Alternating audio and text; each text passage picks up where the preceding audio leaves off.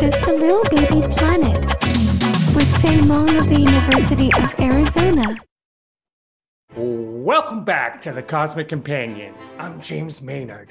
This week we're going to look at little baby planets, discussing the birth of solar systems. Later in the episode, we're going to be joined by University of Arizona astrophysicist Feng Long. She has recently developed a new means of finding young exoplanets as they form inside clouds of gas and dust. But first, let's learn a little bit about how planets and solar systems are born around the cosmos. Now, planets coalesce from gas and dust revolving around their developing stars in formations known as protoplanetary disks. Finding young worlds in these dusky abodes is challenging at best. While planets hide within their shadowy sanctuaries, astronomers must rummage for indirect signs of planets in their infancies. Roughly 4.5 billion years ago, a massive cloud of gas and dust began to collapse inward, perhaps triggered by the gravitational influence of a passing star. This event would eventually give rise to our solar system. Now, gravity drew material together, coalescing into a ball of hydrogen and helium. Along with traces of other materials. When enough hydrogen gas collects near the center of a developing solar system, thermonuclear reactions ignite, and a star is born. Further out from the burgeoning star, smaller clumps of matter fall together, forming planets, moons, asteroids, comets, the stuff of solar systems. Over time, remaining gas and dust is pushed away from the blossoming family of planets, and a solar system is born. Next up, we welcome Feng Long to the show. She is an astrophysicist at the University of Arizona who has recently found a new way to look for infant planets still swaddled in the murky clouds from which they were formed.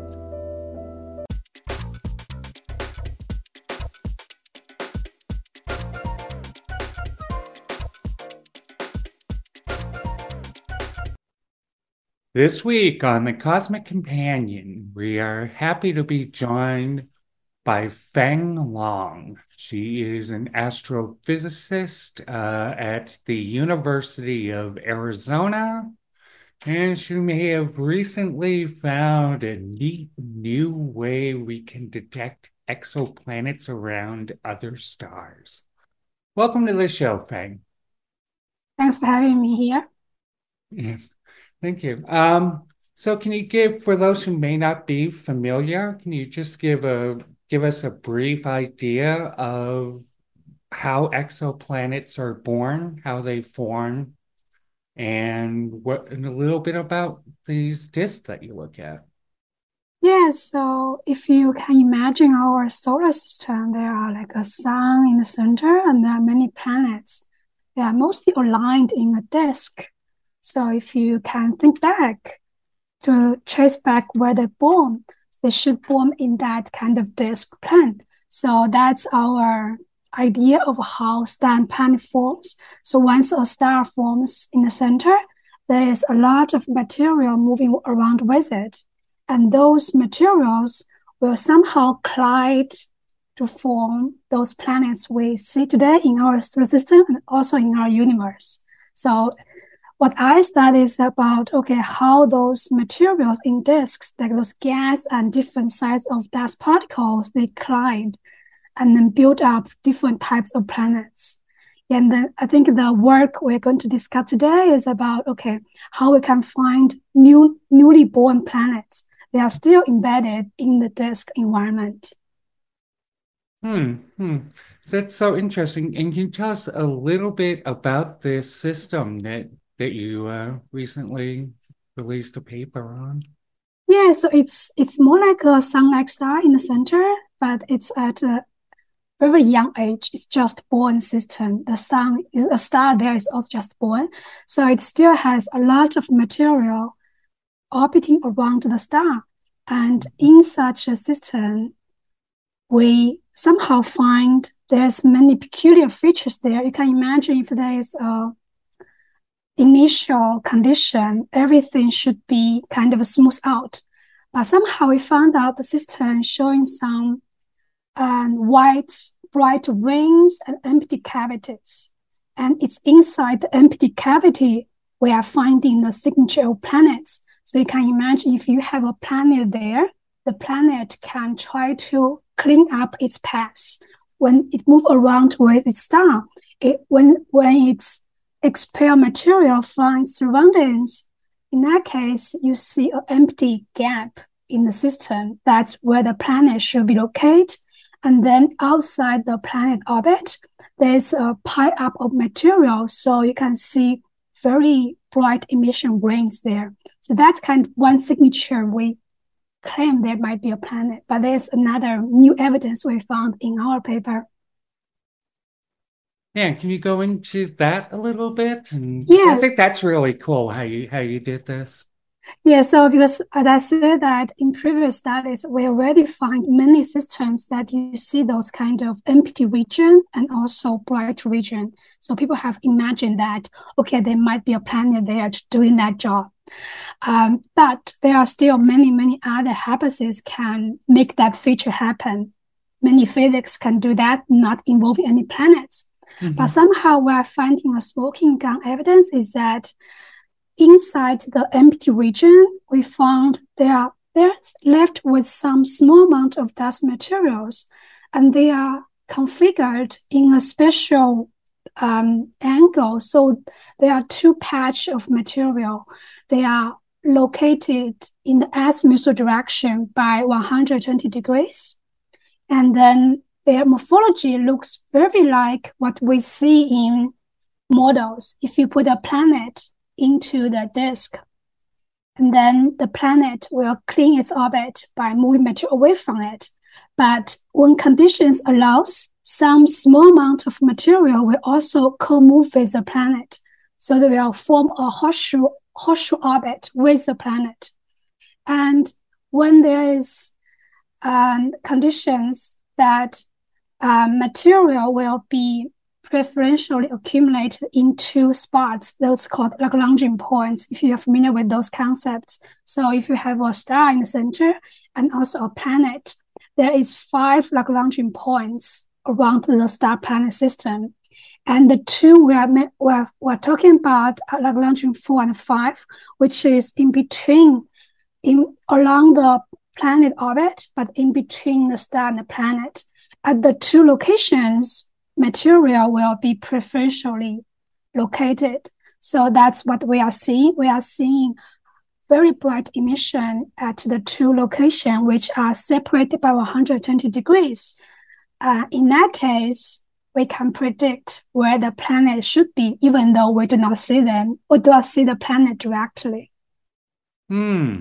And people might have recently encountered Lagrangian points in the story of the James Webb Space Telescope. Yes, that's correct. Which also occupies one relative to Earth and the Sun.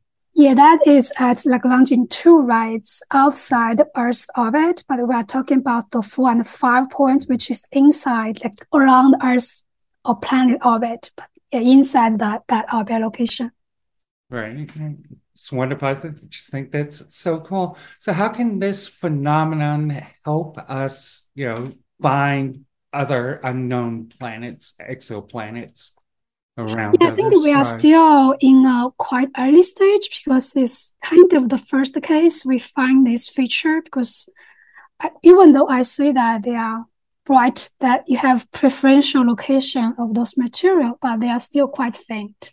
That's why people overlook those features in the past. So usually we only see empty area caused by the planet, but that tenuous feature in Lagrangian 4 and 5 points are so faint, so it's really hard to find. So one way we should go deep enough. So when you move your telescope to look at those young star-born systems, young planet-born systems, you should integrate long enough, stare at them for at least a few hours, then you might find out that feature. But meanwhile, as I said, that those features highly depend on how the disk property being look like. There are many properties in the disk can affect how the two parts can control the dust grain and distribution there. So I think one way we should just search for more systems like this, especially those already have empty regions and stay at these spots for a longer time. And meanwhile, I think from the theoretical part, we have to really understand what's going on there, because even those features have been predicted in the past, we have seen those features in simulations where you put a planet into the disk, but still their nature are quite elusive because we don't have many observational evidence how they might look like, because particles there, they might have different properties, like how they collide with each other. And also when particles collide, they can either stick together to grow to larger sizes, or they will break up apart.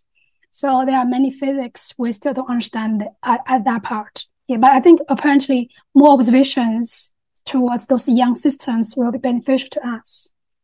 I should also mention that the feature depends on the property of the planet. So you can imagine if you have a more massive planet, it will create a much wider gap, a wide empty region in the system. A more massive planet has more potential.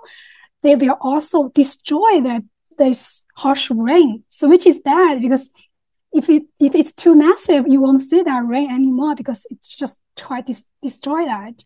So we are kind of at the sweet point that we are using this feature to find those low mass planets like Neptune to Saturn mass planet. Yeah, Jupiter may not be able to identify from those kind of feature, which is sad. And so are there lessons to be learned from this about the formation of our own solar system? Yeah, I think so. We are kind of finding a Neptune mass planet, and the location. We have a Neptune? Yes, we have Neptune. Almost two of them. But our Neptune is it's a bit closer than what we found here in this particular system. So I think one necessary recognize that if this is real a planet signature, which means that planet formation has been really quick, because the system is so young. It's only like 1 million year. Okay, right, it's not that young in terms of our human life, but 1 million year in astronomical context is really young. Right. So at that early stage, you have already formed a planet, which is quite amazing. And we still don't know how we are being able to form those systems, because when the system forms, all the dust particles are very tiny. So in the interstellar medium, the particles are mostly micron-sized particles. You can imagine we have to grow particles from micron size to Neptune size. That is like more than 10 orders of magnitude in size difference, which is huge. And then you have to grow that huge amount of size in such a short time scale, which is a real theoretical challenge. So we don't know yet how that happened, and nature did that. I think there's some clues that the series will work out how we can make such a big planet in such a short time scale. I think that's the most important lesson we have to learn from there. And also, I think another important part is that it tells that we maybe have already understand the basic fundamentals of how planet interacts with its environment, because we are seeing the features exactly predicted in our models back many years ago. Yeah. Mm-hmm. And you used the ALMA network of radio telescopes to study this. And one of the reasons, as I understand, is because the signal of this is so weak, of these little clumps So what other instruments are there now that can see this sort of phenomenon Yeah, and ARMA is still the best because the things that the material here in the disk are so cold. They are really cold, so they emit at a frequency which is ARMA is the best to detect. right, yeah. Yeah. So, and then ARMA is also the most sensitive one to find out those emission from those dust particles. People have tried to using like James Webb. Webb can do a lot, but Webb still only sensitive to more massive planets because Webb is going to detect either the direct emission from the planet or scatter light somehow in the disk. And we are looking at the disk material, not the planet itself. So ARMA can also try to find material around the planet, which is called as a circumplanetary disk. So it's the same concept. You have a star, you have a disk. The disk is called a circumstellar disk, and the planets will form in this disk. But once you form a planet in the disk, material can also orbit around the planet, forming a circumplanetary disk. This is also how our satellites, moons form in our solar system. And you can also find the tiny signals from the disk around the planets. This is also one way to find young planets. But still, we don't know if such small planets like Neptune do have its disk already formed at that early stage or not. Yeah. And so finally, what's next for you? What's your next? What are you looking at next? Yeah, I would definitely eager to look into the data archive data sets to find more features like this.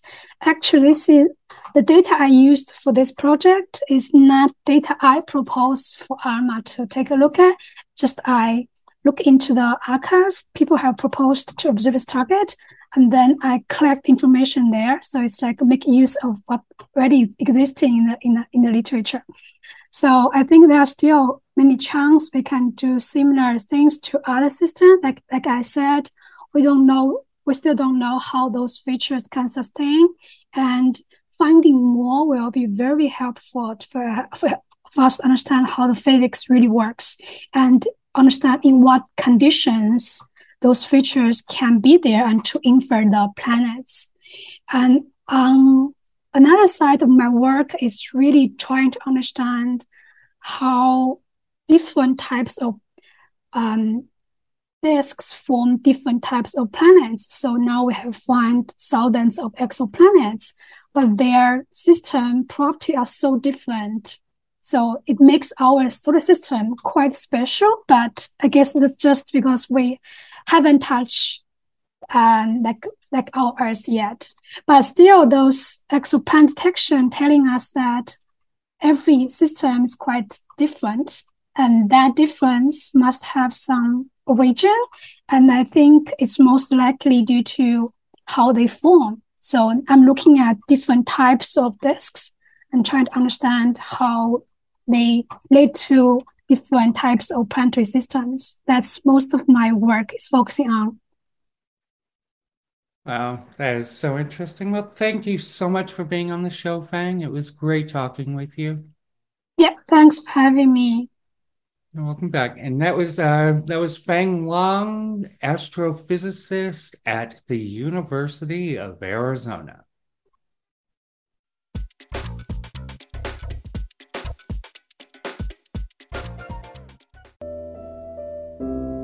Among the youngest exoplanets known include K2-33b, believed to be between 5 and 10 million years old. Now, to put this in perspective, if the Earth, which is roughly 4.5 billion years old, were thought of as a 45-year-old person, the exoplanet K2-33b would be the equivalent of an infant just a few months old. Another young world, this one a gas giant, appears to be forming around the star AS209, which is around 720 light years from Earth. Now, this exoplanet was found by studying gaps and rings around the central star. The hidden world in the Leica 15 protoplanetary disk uncovered by Feng Long was the first exoplanet ever discovered by recognizing concentrations of gas and dust as gravitational Lagrangian points bookending unseen worlds. Join us next week on The Cosmic Companion for our special Halloween special. That's how special it is. We're going to be talking about death in space! Be joined by Kevin Heath, founder of Space Crystals. He's figured out a way to send your DNA to the moon, beating death forever. Lunar zombies! If you enjoyed this episode of The Cosmic Companion, please subscribe, follow, and share the show at your leisure.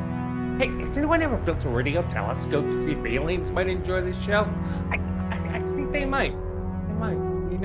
You never know. Sign up for our newsletter at thecosmiccompanion.com and never miss an episode. It got free and VIP plans available, so enjoy and clear skies.